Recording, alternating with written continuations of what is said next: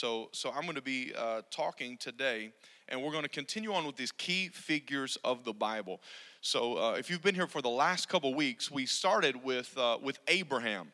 Okay, Abraham. The Bible says he's the father of the faith. Okay, it was Abraham that God came down and spoke to and said, "I'm calling you out of this group of people, out of this place, because I want to establish my nation. I want to establish my people on the earth." And it was from Abraham that God ultimately established Israel, the Jewish people. They came from Abraham. That's why you sing, "Father Abraham had many sons." Okay, that's where Abraham comes from.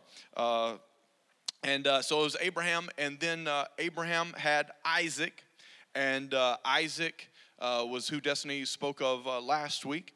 And then today we're going to talk about Jacob. And so we're starting with these three key figures of the Bible. Obviously, I think this is like a 11, 12-week semester or something like that, and there's obviously more than like 12 key figures of the Bible, but we wanted to start off with Abraham, Isaac, and Jacob because you don't just read about them in one book. You don't just read their story in Genesis and then it's over, because throughout the Old Testament, God is always referring to himself as, "I am the God of Abraham, Isaac, and Jacob." And you can even roll into the New Testament, and God is still identifying himself there as the God of Abraham, Isaac, and Jacob. And so if we're going to carry these names throughout the Bible, then we need to talk about who are these people, what role did they play, and what lessons can we glean from their life. And so I was not in here, so I did not hear everything that Destiny has talked about the last couple of weeks with Abraham and Isaac, because I was back there fixing our marriage. And so, I mean, it's worked out great. But tonight we're going to talk about Jacob, and I want to share with you 6 key moments in Jacob's journey. 6 key moments in Jacob's journey. I believe we can extract from these significant moments in his journey, and we can find our own journey within his journey tonight. So we're not just going to learn about Jacob, we're going to learn about ourselves throughout this process. Let's go to Genesis chapter 25. Genesis chapter 25. It says Isaac pleaded with the Lord on behalf of his wife. She was unable to have children. Isaac prayed, and then Rebekah became pregnant with twins. But the 2 children struggled with each other in her womb, so that she went to ask the Lord about this. "Why is this happening to me?" she asked. And then in verse 23, we're going to pick up. "And the Lord told her, 'The sons in your womb will become 2 nations. From the very beginning, the 2 nations will be rivals. One nation will be stronger than the other, and your older son will serve your younger son.' And when the time came to give birth, Rebekah discovered that she did indeed have twins. The first one was very red at birth and covered with thick hair like a fur coat, so they named him Esau, which means red. Then the other twin was born with his hand grasping Esau's heel, so they named him Jacob." The first key moment in Jacob's life was his birth. His birth was the first key moment in this journey.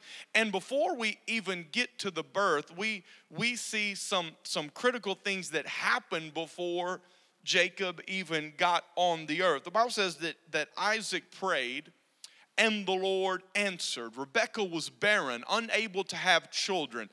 Isaac prayed, and God answered. And I think it's just that's a model for us, that God wants us to pray, and God wants us to pray because he has the ability to answer. He wouldn't ask you to pray if there was nothing that he could do for you. He would not want you to petition to him and to call out to him if he had no power and no capability of coming and doing anything for you. But the word of God declares, "I want you to pray. I want you to call upon me. I want you to ask me. Ask and you shall receive." Why? Because he is a God who has the ability to do for you what you cannot do for yourself. So Isaac prayed in that moment. God heard the prayer, and now Rebekah has twins. She's pregnant, but obviously she doesn't know what's going on. There are no sonograms back here in Genesis chapter 25. And so All she knows is she's pregnant and some stuff is happening. There seems like this war is going on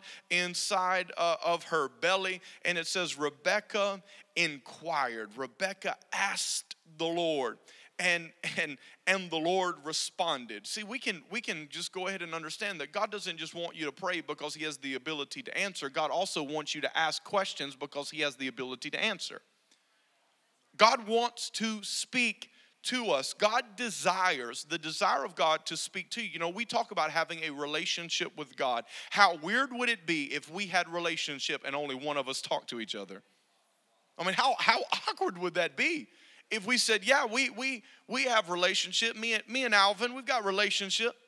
We have relationship, but only one of us talk to each other. I mean, I came up to Alvin, hey, Alvin, how you doing today? So good to see you. Aren't you? Everything just going good? And he just stared at me. Man, hey, that was great talking to you, man. I really appreciate that. God bless. Can't wait to see you again, Alvin. And he never said anything to me. We wouldn't have relationship.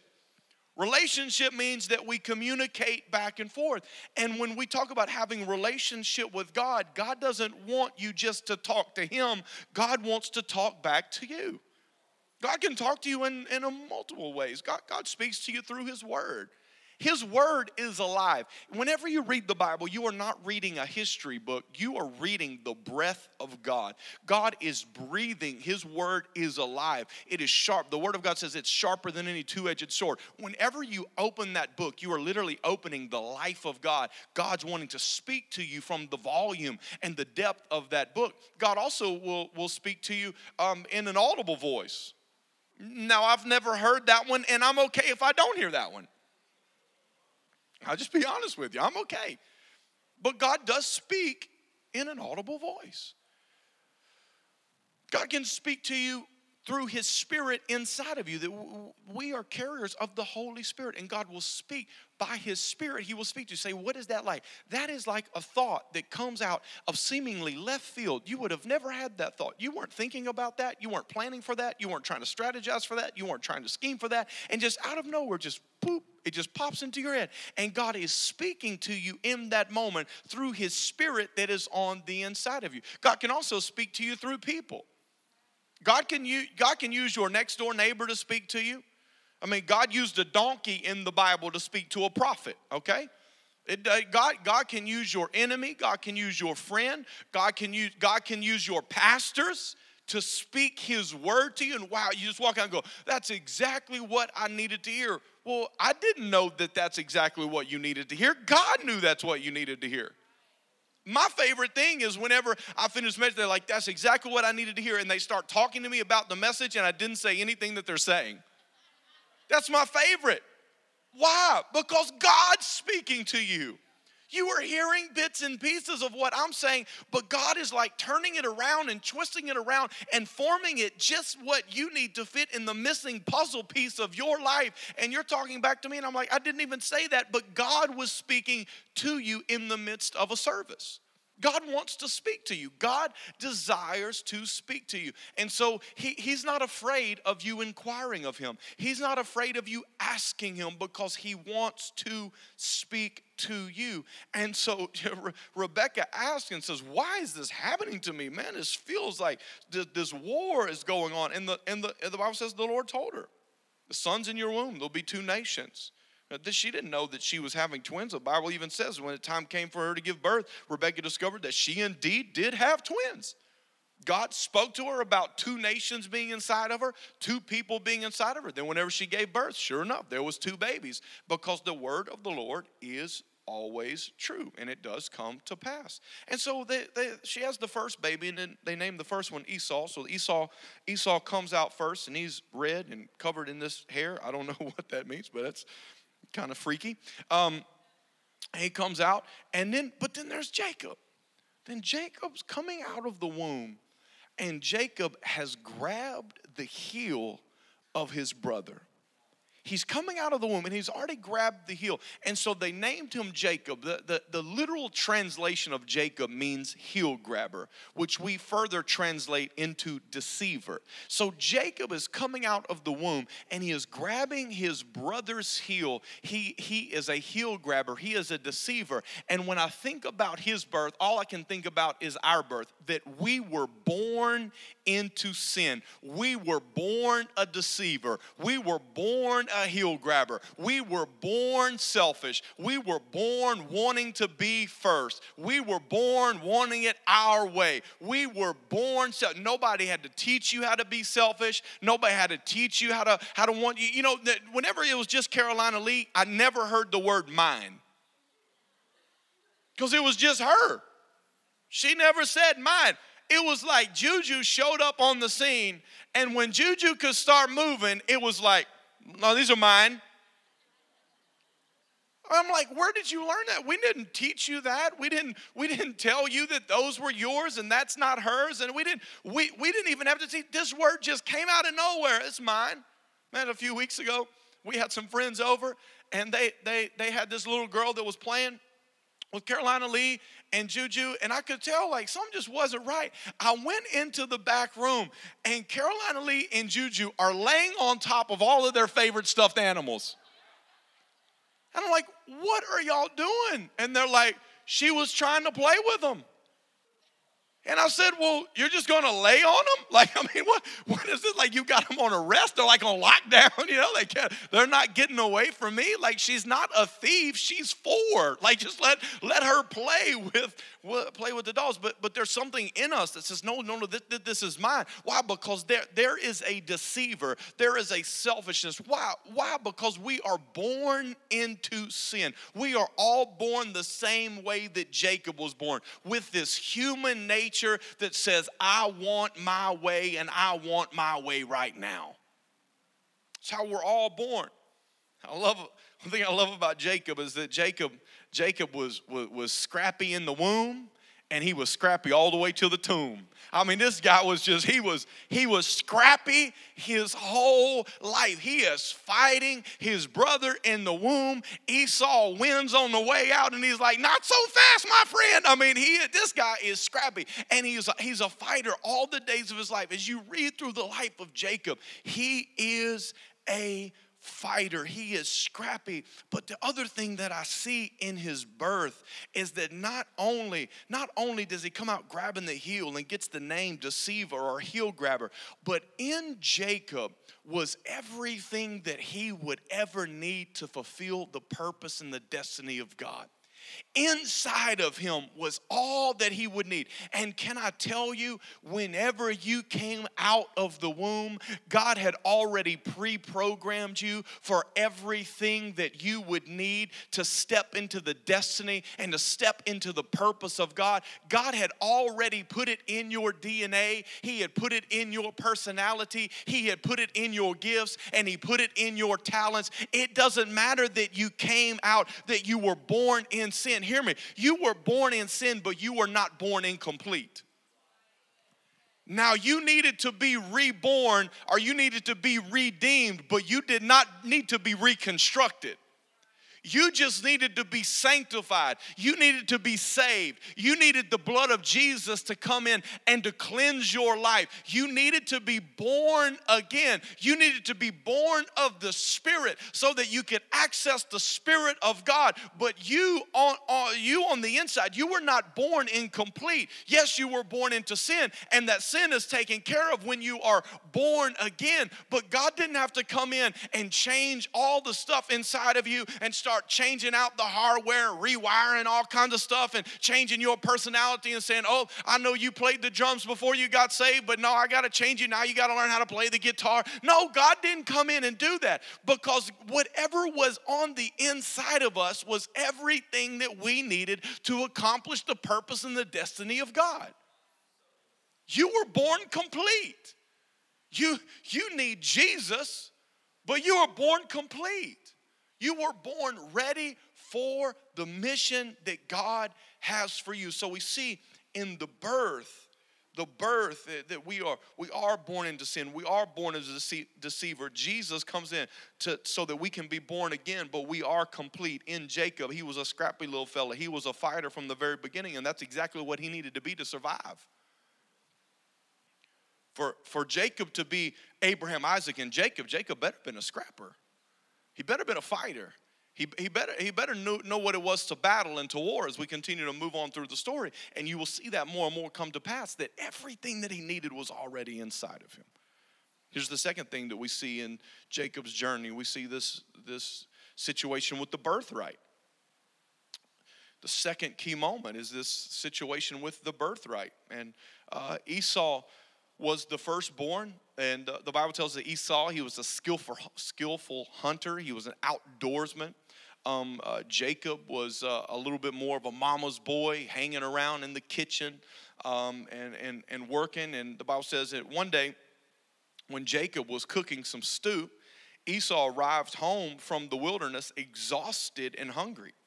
Esau said to Jacob, "I'm starved. Give me some of that red stew."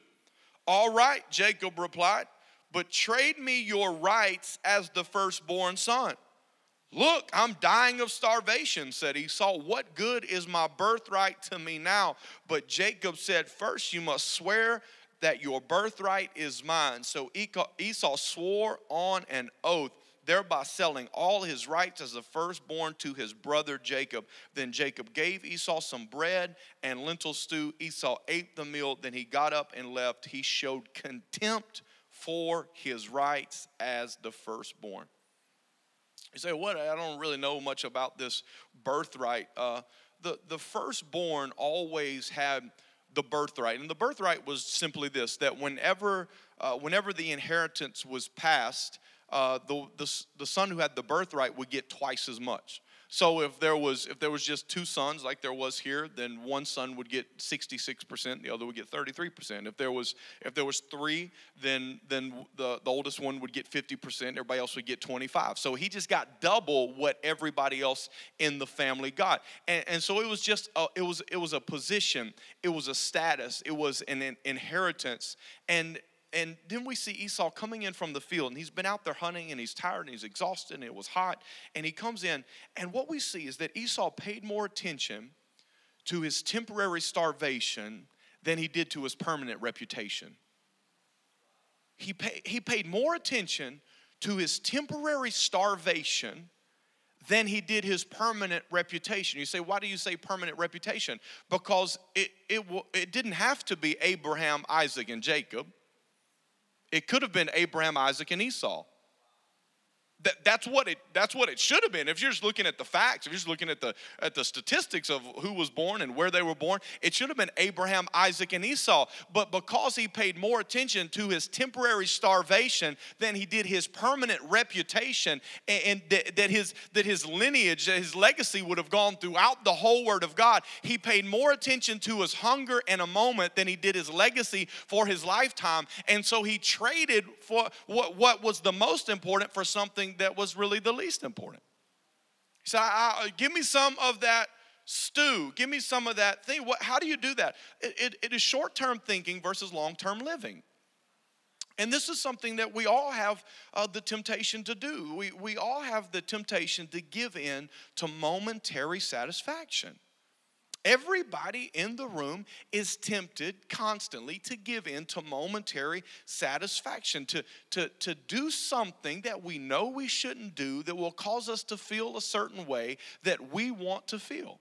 And it doesn't matter what that looks like. It doesn't matter if you're talking about watching pornography. It doesn't matter if you're talking about telling a lie. It doesn't matter if you're talking about gossiping. If you're just talking about having that information that somebody else is going to go, ooh, and we get that feeling like, I knew something that you didn't know, and this is so good right now. And we get that feeling of ecstasy and excitement because of whatever it looks like, whatever that thing is. We are all faced with that moment. But you have to understand what you are trading for that moment. For that momentary satisfaction, you're trading your peace.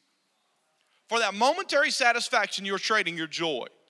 For that momentary satisfaction, you are trading your purpose. For that momentary satisfaction, you are trading something that is more valuable for something that just feels good in the moment.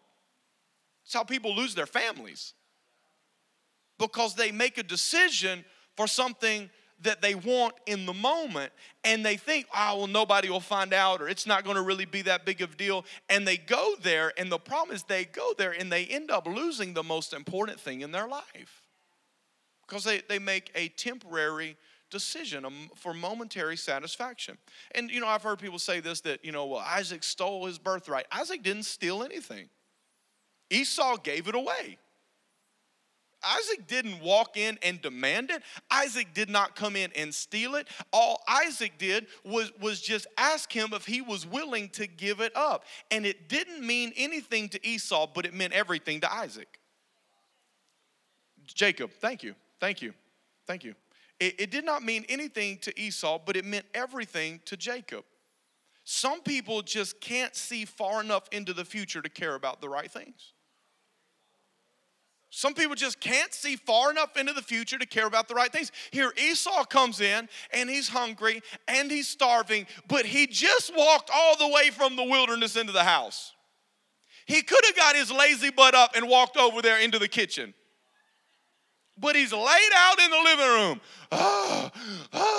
I just can't make it. Bring me some of that stew. And I said, this is a good opportunity because you've got something that I really want. Don't think for a moment that this was the first time that Jacob, don't think this was the first time that Jacob ever had this moment. Like, this wasn't the first time. I don't believe that. I believe that he had seen his brother despise the birthright. I believe he saw this as an opportunity. This wasn't a first time thing. I believe he knew what was about to happen. And Jacob said, I want this. I really want this in my life. And he knew that Esau didn't want it. And he knew that Esau wanted that too. And he said, because you don't want what's most important, and I've got my eye on what's most important, I will give you something that's not important at all. And from you, I'll take what's most important to me. Why? Because some people can see further into the future about what really matters. Some people trade the important things for a little stew. They trade their eternity. They trade their family. They trade their calling. They trade their purpose. They trade their destiny. They trade their future. They trade everything. Why? Just for a bowl of soup, for some stew. Because they can't see far enough into the future of what this was going to happen. I believe that Jacob understood. This is going down. We're going down in history. It's going to be Abraham, Isaac, and Jacob. It ain't going to be Abraham, Isaac, and Esau. It's going to be me. So he gets the birthright. Here's the third key moment in his life, and that is the blessing. The blessing, the third key moment. So we've got the birth, we've got this situation with the birthright, and then there is this blessing. And one day now, Isaac, Jacob's father, is old. And he's getting ready. He's preparing himself to die. And he calls Esau into the room. And he says, Esau, he says, go out. And I want you to kill some wild game. I want you to prepare it for me just the way that I like it prepared. And I want you to come and feed me that meal. And after I eat this meal, then I am going to bless you. And so Esau runs out into the field to kill the wild game for his dad. And the mama overhears what's going on. And she comes in there to Jacob and she says, Jacob, let's pick up and read verse 5. But Rebekah overheard what Isaac had said to his son Esau. So when Esau left to hunt for wild game, she said to her son, listen, I overheard your father say to Esau, bring me some wild game, prepare a delicious meal. Then I will bless you in the Lord's presence before I die. Now, my son, listen to me. Do exactly as I tell you. Go out to the flocks and bring me 2 fine young goats. I'll use them to prepare your father's favorite dish. Ooh, nobody knows it like mama knows it. I'll prepare your father's favorite dish. Then take your food to your father so he can eat it and bless you before he dies. The story goes on and he says, but mom, he's going to know it's not me. I don't have all that hair all over me. And she said, I'll take care of that too. We'll take the goat's hair and we'll put it on your arms. But I don't smell like the outside, Mom. I smell like you. She said, that's fine. We'll go and we'll get some of your brother's clothes and we'll put your brother's clothes on you. Father was he was going blind and he couldn't see, and she said, we'll get this done. You know, have you ever watched your children do something and you watch them do it and you just thought to yourself, my God, there's no way that I could ever deny that they're mine because they acted just like you? Like, it's not even a trained behavior. Like, it's a situation they've never been in before. It's not like you told them, and they just do it, spur of the moment, and it's like, that's exactly what I would have said. You know, like how does that happen? You ever wonder how Jacob got like he was? You ever wonder where Jacob got this deceiving, manipulating mindset? He had a mama. That's where he got it from. He wasn't alone. His mom came and said, I overheard your dad talking. And I got a little Jacob in me too. I got a little deceiver. I got a little heel grabber in me. So we're going to outsmart your dad right now. And I want you to go out in the flock. And I want you to kill the lambs. I want you to bring them. And I can prepare his favorite dish. I can promise you after he eats this meal, he will bless whatever is in front of him. And so he makes the meal. And sure enough, it works out. And he goes in. And he says, Isaac says, you feel like Esau, you smell like Esau, but you sure do talk like Jacob. Are you really Esau? And he says, yes, Father, I'm really Esau. Okay, now Jacob didn't steal the birthright. Jacob stole the blessing. Jacob just went all in on the blessing.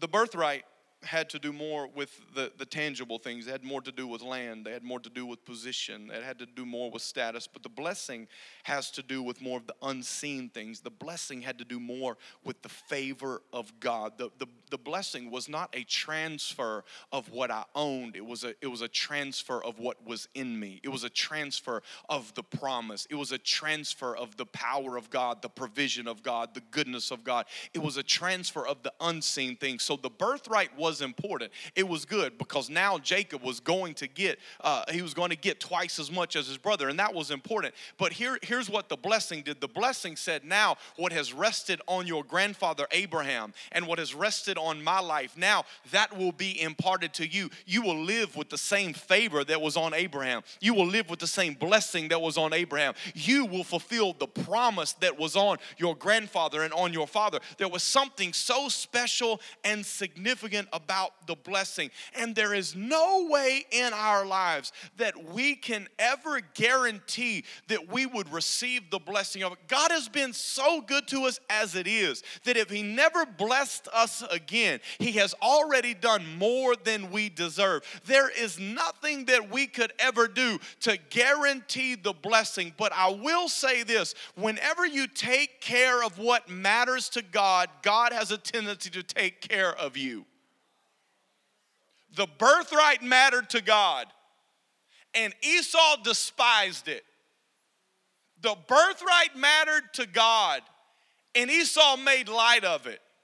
The birthright mattered to God, and Esau sold it for a little bit of soup. But Jacob says, this means something to me, and so I will do whatever it takes to get it. And whenever you put yourself in position, it is something about getting in position that God loves. And whenever you get in position, whenever you are faithful with the little things, God makes you a ruler over more things. Whenever you take care of what God has asked you to take care of, when you value what he values, when you care about what he cares about, and you get in that position, so many times it's in that position that you find the blessing of the favor of God pouring out on your life simply because you said, I care about what nobody else here cares about. And so because he did that, he got the blessing. Now the blessing, we understand, the blessing ultimately did not come from Isaac. The blessing came from God. Because when Isaac blessed him, he didn't bless him with the authority of his own words. He had blessed him with the authority of God. He put his hand on Jacob, Isaac put his hand on Jacob, and he began to speak the blessing of God. He began to prophesy over his son. He began to speak the blessing over him, and he was speaking not just with his own words, he was speaking with the authority of God in that moment to give him something that Isaac couldn't give him. Isaac couldn't give him that kind of favor. Isaac couldn't give him that kind of blessing. Isaac couldn't make happen what he was talking about, what he was speaking over Jacob's life. There's only one way that he would get it, and that is the power and the authority of God and the favor and the blessing of God. And so when he laid hands on him, he gave him a blessing, but it was only because Jacob was in position. See, if you want the blessing of God, you got to make sure that you're in the right position. Am I taking care of the little things? Am I caring about what God cares about? Don't care about what your next door neighbor cares about. Don't just pay attention to what your cousin talks about. Pay attention to what God cares about. You need to get in line with what God cares about. And whenever you take care of the thing that God cares about and you begin to value what he values, it's amazing. You get in the position. And when you get in that position, you can begin to walk with an authority and a blessing and a favor that you could have never earned or could have ever deserved. Let's move on to the fourth. The fourth thing is Bethel. Bethel. This is the fourth key moment in Jacob's journey. So this is a key moment. He was born. He's got this birthright. Now he's got this blessing. Now he moves on to this place called Bethel. Now, I want to read this. It's a little bit of a lengthy scripture, but I want to read it because there's so much for us to take away from it. It says, at sundown, he arrived at a good place and set up camp. He was on a journey, and he stopped there for the night. Jacob found a stone to rest his head against and lay down to sleep, and you thought you just had a bad pillow. As he slept, he dreamed of a stairway that reached from earth up to heaven, and he saw the angels of God going up and down the stairway. At the top of the stairway stood the Lord, and he said, I am the Lord, the God of your grandfather Abraham and the God of your father Isaac. The ground you're lying on belongs to you. I am giving it to you and your descendants. Your descendants will be as numerous as the dust of the earth. They will spread out in all directions, to the west and the east, to the north and the south. And all the families of the earth will be blessed through you and your descendants. What's more? Like that wasn't enough, right? What's more? I am with you, and I will protect you wherever you go. One day I will bring you back to this land. I will not leave you until I have finished giving you everything I have promised. Somebody needs to just say amen. Then Jacob woke up from his sleep and said, surely the Lord is in this place, and I wasn't even aware of it. But he was also afraid, and he said, what an awesome place this is. It is none other than the house of God, the very gateway to heaven. The next morning, Jacob got up very early. He took the stone that he had rested his head on, and he set it upright as a memorial pillar. Then he poured olive oil over it. He named that place Bethel, which means house of God, although it was previously called Luz. Wow, what an incredible story. On a journey, minding his own business, lays down for the night, lays his head on the most comfortable rock he could find, woken to this vision, this dream, stairway to heaven, the Lord standing on the top saying, I'm the God of your grandfather, I'm the God of your father, I am the one they've been talking about. I know we haven't had an encounter yet, but consider this your first encounter. I am the one that made the promise. I am the one that has fulfilled my word. I am that one. And then he begins to say, and I'm going to do the same thing for you. I'm going to bless you beyond. And what's more, I'm going to be with you. And I promise you, I'm not going to be done with you until everything is finished that I told you I was going to do in you and through you. And he just goes on and on and on. And then he wakes up and he says, wow, this is the house of God. The Lord was here and I wasn't even aware. Think, how many times is the Lord surrounding us and we're just not aware? How many times is the Lord providing and we're just not aware? How many times is the Lord doing things for us and we're just not aware of what he is doing? We must be people that are aware. That's why part of our blessing, our declaration, is that we say, Holy Spirit, open up my eyes to see. My eyes to see what? My eyes to see what you're doing in my life. Open up my ears to hear. Ears to hear what? What you're speaking to me right now today. God, touch my mind. Why? So that I can understand. So that I can understand concepts and things that I've never been able to grasp before. But the Holy Spirit can give me the mind to understand. And then we pray and give me the heart to receive. Because I don't want to just see it and hear it and understand it. I've got to receive this into my life. And that's what was happening here. It's what was happening for Jacob. He was seeing it. He was hearing it. He was understanding it. And now he's receiving it. And saying, I'm going to build an altar here. And this is the place of God. And God, I want to be with you all the days of my life. It was an awareness issue. So many times God is closer than we think he is. We feel like, man, I don't know what my grandmom was talking about. I don't know what my dad was talking about, my mom was talking about. And then all of a sudden, poof, there we are, God visiting us, speaking to us. And I want to point out there that he changes the name. He changes the name of the old place. And he says, now this place is going to be called Bethel. It's going to be called the house of God, although it was previously called Luz. Luz was simply a name that someone else gave that city. It was just a name that somebody else had given that plot of land. And they said, this place is Luz. And he says, not anymore, it's not.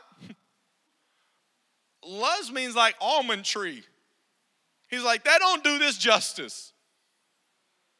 I'm changing the name of this ground here.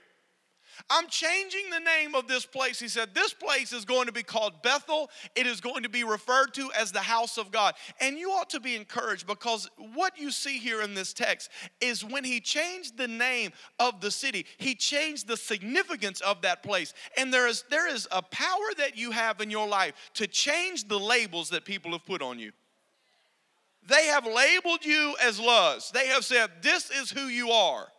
You are Luz. This is who you are. You are loser. This is who you are. You are not good enough. This is who you are. You are not qualified. This is who you are. Lazy. This is who you are. Greedy. This is who you are. This is who you are. You are angry. You are sorry. You are whatever you want to put on there. And somebody put that label on you. They could have put it there in the 3rd grade, or they could have put it there when you're 33 years old. But somebody labeled you. Can I tell you that you have the power to change the label? You have the power to say, wait a minute, no, this is no longer Luz here anymore. Instead, this is Bethel. This is the house of God. And whenever you change the name, you change the significance. Because there was power in the label. There was power in the name. And so no longer was this place going to be called Almond Tree. This place was now going to be called the house of God. And you can change the name that people have put on you. Say, no, I'm not that anymore.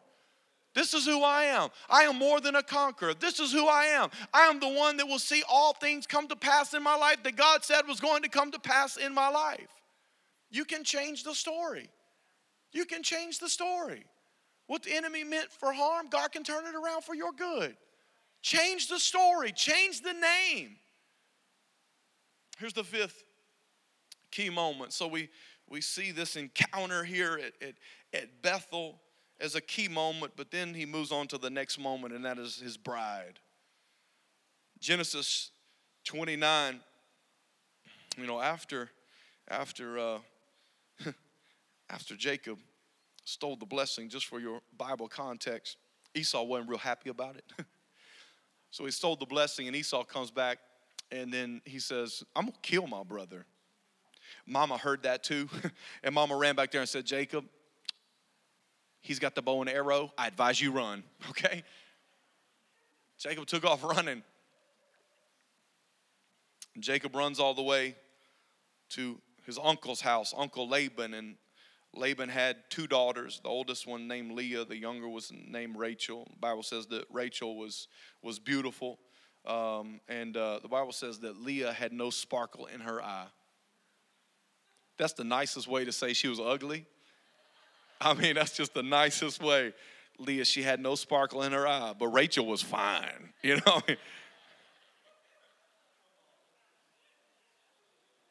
Jacob was in love with Rachel, and he told Laban, he said, I want to marry her. And he says, okay, well let's talk about the arrangement. And he says, I'll work for you for 7 years. You give me Rachel. They came to an agreement. And the Bible says this in verse 21 of Genesis 29. Finally, the time came for him to marry her. I have fulfilled my agreement, Jacob said to Laban. Now give me my wife so I can sleep with her. So Laban invited everyone in the neighborhood, prepared a wedding feast. But that night when it was dark, Laban took Leah to Jacob, and he slept with her. Laban had given Leah a servant to be her maid. But when Jacob woke up in the morning, it was Leah. What have you done to me? Jacob raged against at Laban. I have worked 7 years for Rachel. Why have you tricked me? You know, it's interesting that we're in a Reap What You Sow series right now on Sunday. You do. It's just a fact. It don't matter if you're Abraham, Isaac, or Jacob. You're going to reap what you sow.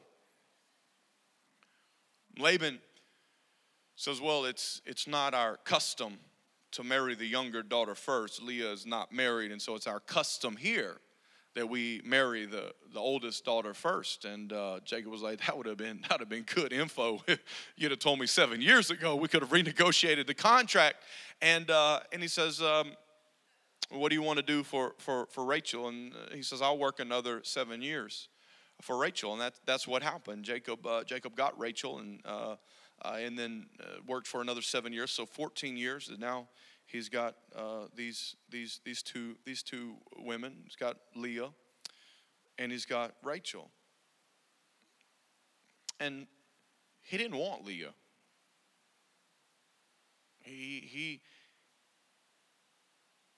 I just want you to imagine the moment. You know, sometimes when you read the Bible, you got to get into the story.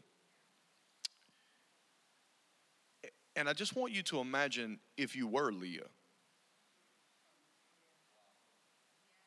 Your dad gives you to Jacob, and the next morning, Jacob is irate, angry, raging at Laban. Why did you do this to me? He's not happy. Why did you bless me so much? No, he is angry. Why did you trick me? Why did you deceive me? Why have you given me her? I didn't want her. I wanted her.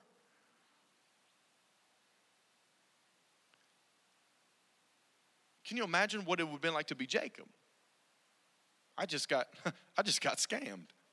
I am the scammer. I am the schemer. And I just got scammed and I just got schemed. Do you know that God can use what you don't even understand? Because we could all sit here and go, why Leah? Why did all of this happen? Because Leah gave birth to a son named Judah. And when we talk about Jesus, we talk about he is the Lion of the tribe of Judah. Jesus came out of the tribe of Judah, and Judah came from Leah.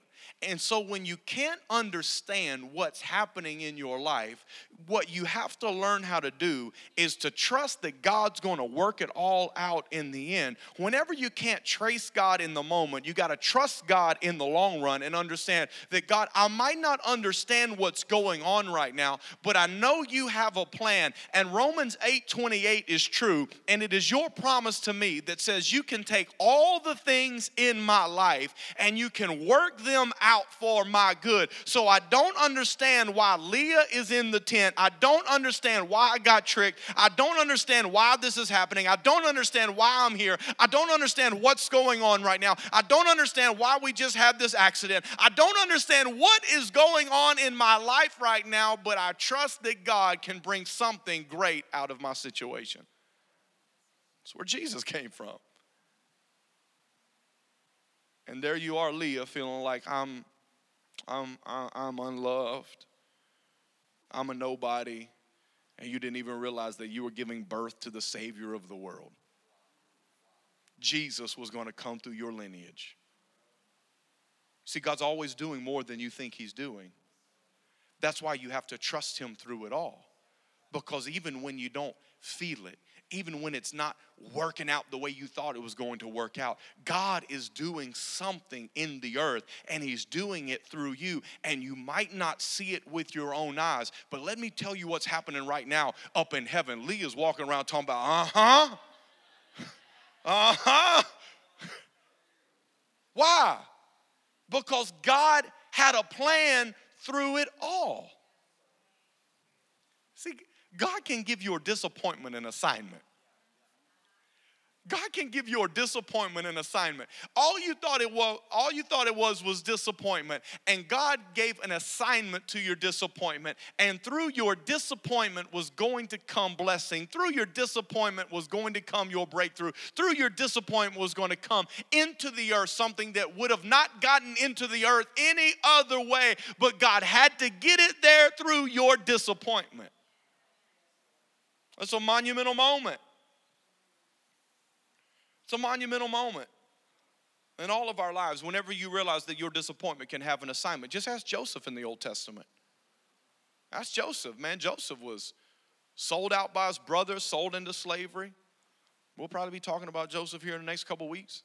Sold out to slavery, lied about, thrown in prison, forgotten about when he was in prison, and then God just elevated him, the second most powerful man in all of Egypt. Man, if there wouldn't have been the first disappointment, then God wouldn't have had the assignment on his life. You say, well, that was good for him, second most powerful person in all of Egypt. Woo, that's wonderful. No. He saved his family. He saved his family because when the famine was in the land, they came to Egypt for food. And now he has been elevated to the place that he was able to give them the very best. He was able to bless them more than they could have ever imagined. He was able to do that for them. Where did that blessing come from? From disappointment. Because it's in your disappointment that God can give your disappointment a divine assignment. Let's move on. The last stop along Jacob's journey. And that is whenever Jacob was broken. When he was broken. Genesis 32. So now he's got wives and servants. And he's left Laban's house. And he's now moved on. And God has blessed him tremendously. Starting in verse 24 in Genesis 32. And this left Jacob all alone in the camp. He had already sent his family across the Jabbok River. And he had sent all of his possessions. And he's there alone. And it says a man came and wrestled with him until the dawn began to break. And some translations say it's an angel. Many scholars believe that this was the pre-incarnate Christ that came down and wrestled with Jacob. But whether it was an angel from God or whether it was God himself, this God being came down and wrestled with him. When the man saw that he was not going to win the match, he touched Jacob's hip and wrenched it out of socket. Then the man said, "Let me go, for the dawn is breaking." But Jacob said, "I will not let you go unless you bless me." "What is your name?" the man asked. He replied, "Jacob." "Your name will no longer be Jacob," the man told him. "From now on you will be called Israel, because you have fought with God and with man, and you have won." Jacob started wrestling with Esau in the womb, and now he's wrestling with God on the bank of the Jabbok River. And there had been a lot of wrestling in between his birth and this moment. And typically, when you find yourself wrestling with everyone, then you're only actually wrestling with someone, and that is yourself. In life, whenever you're wrestling everybody in your life, the person that you're really wrestling with is yourself.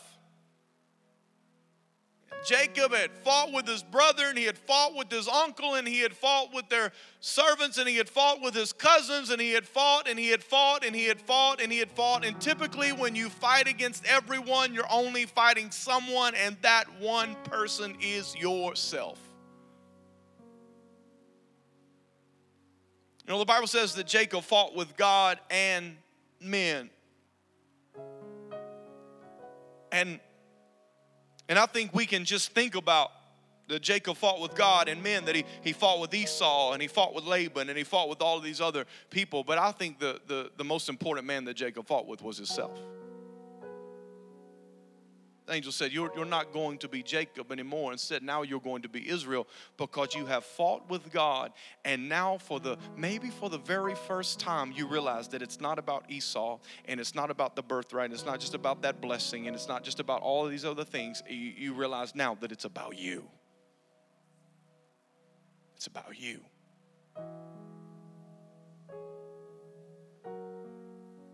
He said, you fought with God and you fought with men. And the most important man you've ever fought with, you're fighting with right now. You're fighting with yourself, this internal struggle. Because see, what was on the other side of the Jabbok River was Esau. Jacob had the birthright in his hand. He had got the blessing of his father.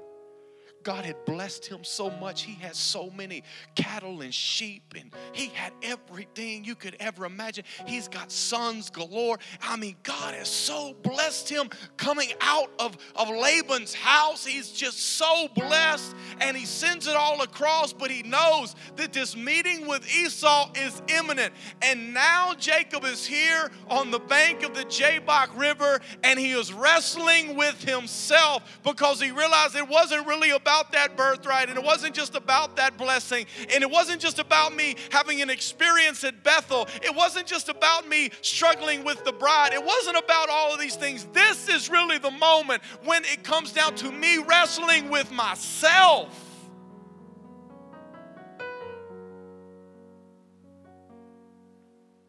God came down and he says, are you going to let Jacob die so that Israel can live? Are you going to let your past die? Are you going to let your fears die?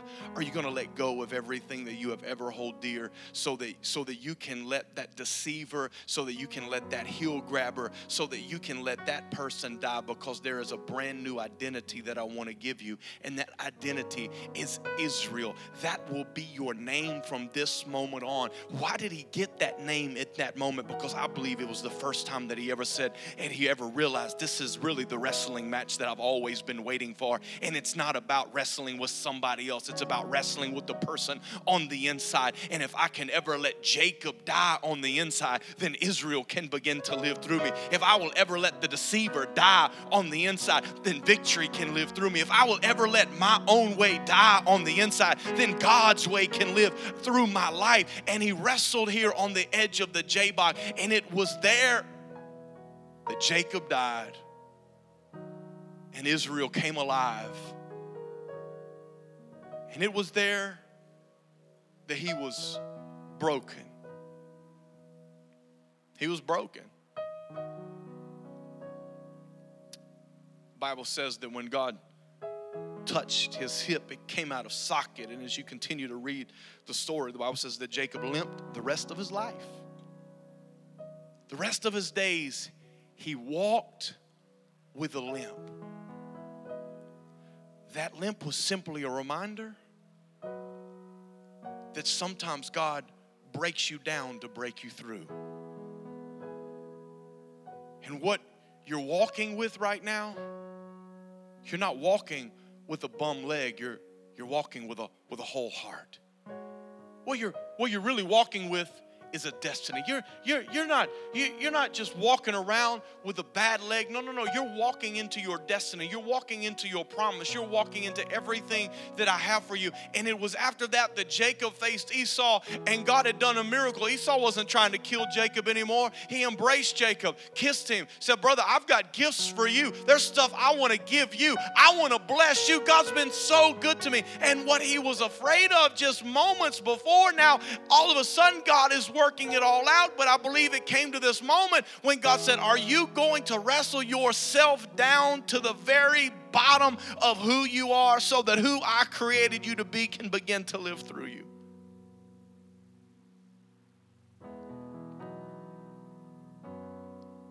God breaks you down to break you through, because he has more for you. God breaks you down to break you through. Same way that God had a breakthrough for Jacob, God's got a breakthrough for you. It's always about you letting Jacob die, letting your identity die, letting yourself die, so that the name that God wants to put on you, the identity that God wants to put on you, the calling and the purpose and the destiny that God wants to put on you. It's about letting Jacob die so that that can live through you all the days of your life. I want you to stand. I just want you to bow your heads just for a moment.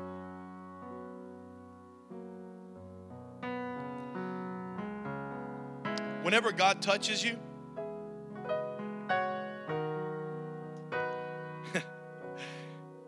oh man, that moment when you come to the end of yourself and you start realizing, well, I'm not wrestling with my boss. I'm not wrestling with my dad. I'm not wrestling with my brother. I'm not wrestling with that situation. I'm simply wrestling with myself.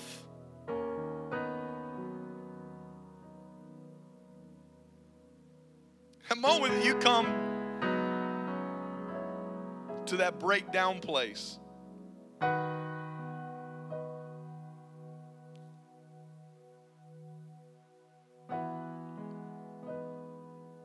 when God says, who are you? Who are you? And just a moment of honesty and transparency, you say, I'm a deceiver. I'm a manipulator. I'm a sinner. That's who I really am. The moment when you come to the end of your own way, the end of your own strength, the end of your own perspective, the moment that you come to the end of yourself, it's at the end of yourself that God says, okay, let's leave Jacob here on the Jabbok River. And now I want to pronounce a new name over you, a new identity over you. And I'm going to declare that you are going to walk in that identity and you are going to fulfill that purpose.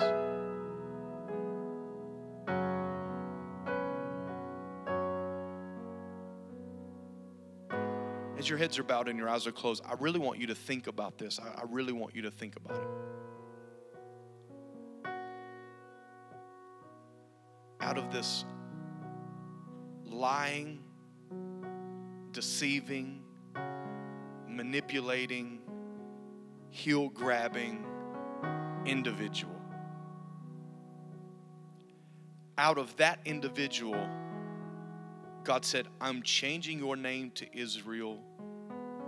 And throughout the rest of the Bible, they are called Israelites. The country on the map today is Israel. Because one man died to himself and he came alive to his purpose and destiny in God.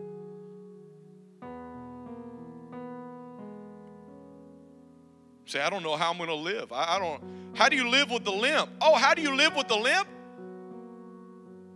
Oh, whenever you have a limp, that just means you got to lean on God. I don't know what it feels like to have a breakdown. I don't know. I don't know what's happening right now, but I feel like I feel like I'm having my own Jacob moment by my own Jabbok River. I feel something saying it is time for something in my life to die so that something else might live. But I'm a little scared of this limp. I'm a little scared of this breakdown. I'm a little scared of what's happening. No. Don't be scared of the limp, because the limp just means that you got to lean, that you just got to lean on the promise of God. You got to lean on the provision of God. You got to lean on God like you've never leaned before. Don't be afraid of your limp, because it just increases your lean on Him.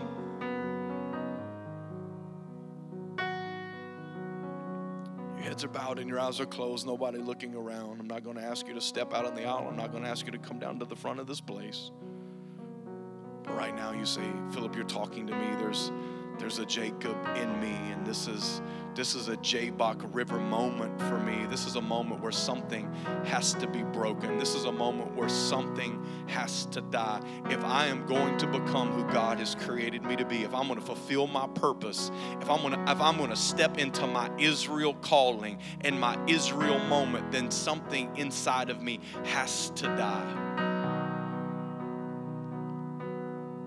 You say you're speaking to me right now, and I'm ready for that to die so that the life of God can live through me. Every head bowed, every eye closed, nobody looking around, not between you and your neighbor. This is between you and your Creator. If you say, that is me, Philip, that is me. Come on, I want you to lift your hand right now because I want to pray for you tonight. You just know that something has to die. Something has to die. Thank you. Thank you. Thank you. Thank you. Thank you. Thank you. Thank you. Thank you. Thank you. So many hands up all over the sanctuary tonight. Come on, can we just all pray out loud together? Will you just repeat this after me? Say, Dear Heavenly Father, I need your love and I need your grace. And I know this is a moment for me, a significant moment in my journey. Something's got to die. Jacob has to be broken so that Israel can live, so that your calling and purpose can be fulfilled in my life. And I'm not afraid of walking with a limp because it just increases my lean on you. Father, I pray for each and every person that lifted their hand tonight. Said, I feel like this is where I am on my journey. I'm in a moment where something needs to be broken.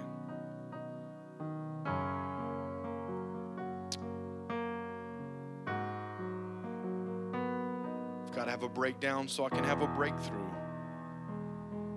Father, I just pray that tonight, as we leave this place, that we would leave with the understanding that what was in Jacob in the womb is what carried him all the way to his purpose and destiny. We're not dysfunctional. We're not messed up. We're not garbage.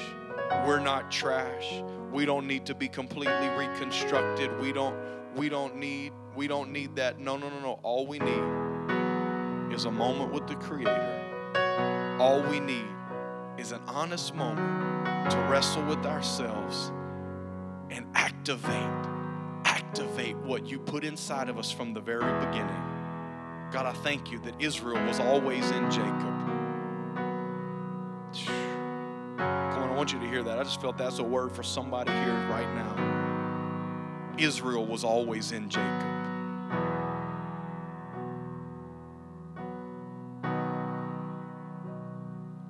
I want you to hear me tonight. Israel was always in Jacob.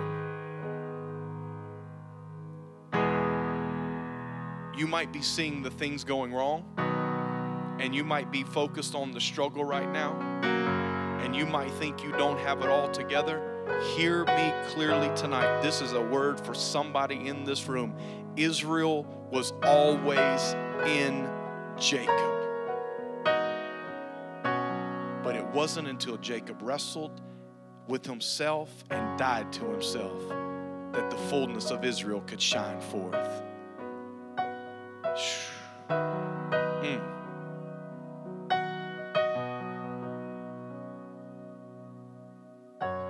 Don't let the enemy tell you that it's not in you. Don't let the enemy tell you that it's not in you. Don't let the enemy convince you that it's not in you.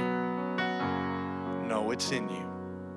And it will come out of you. In Jesus' name, I declare it over your life today. In Jesus' name, amen. Come on, somebody give the Lord some praise tonight.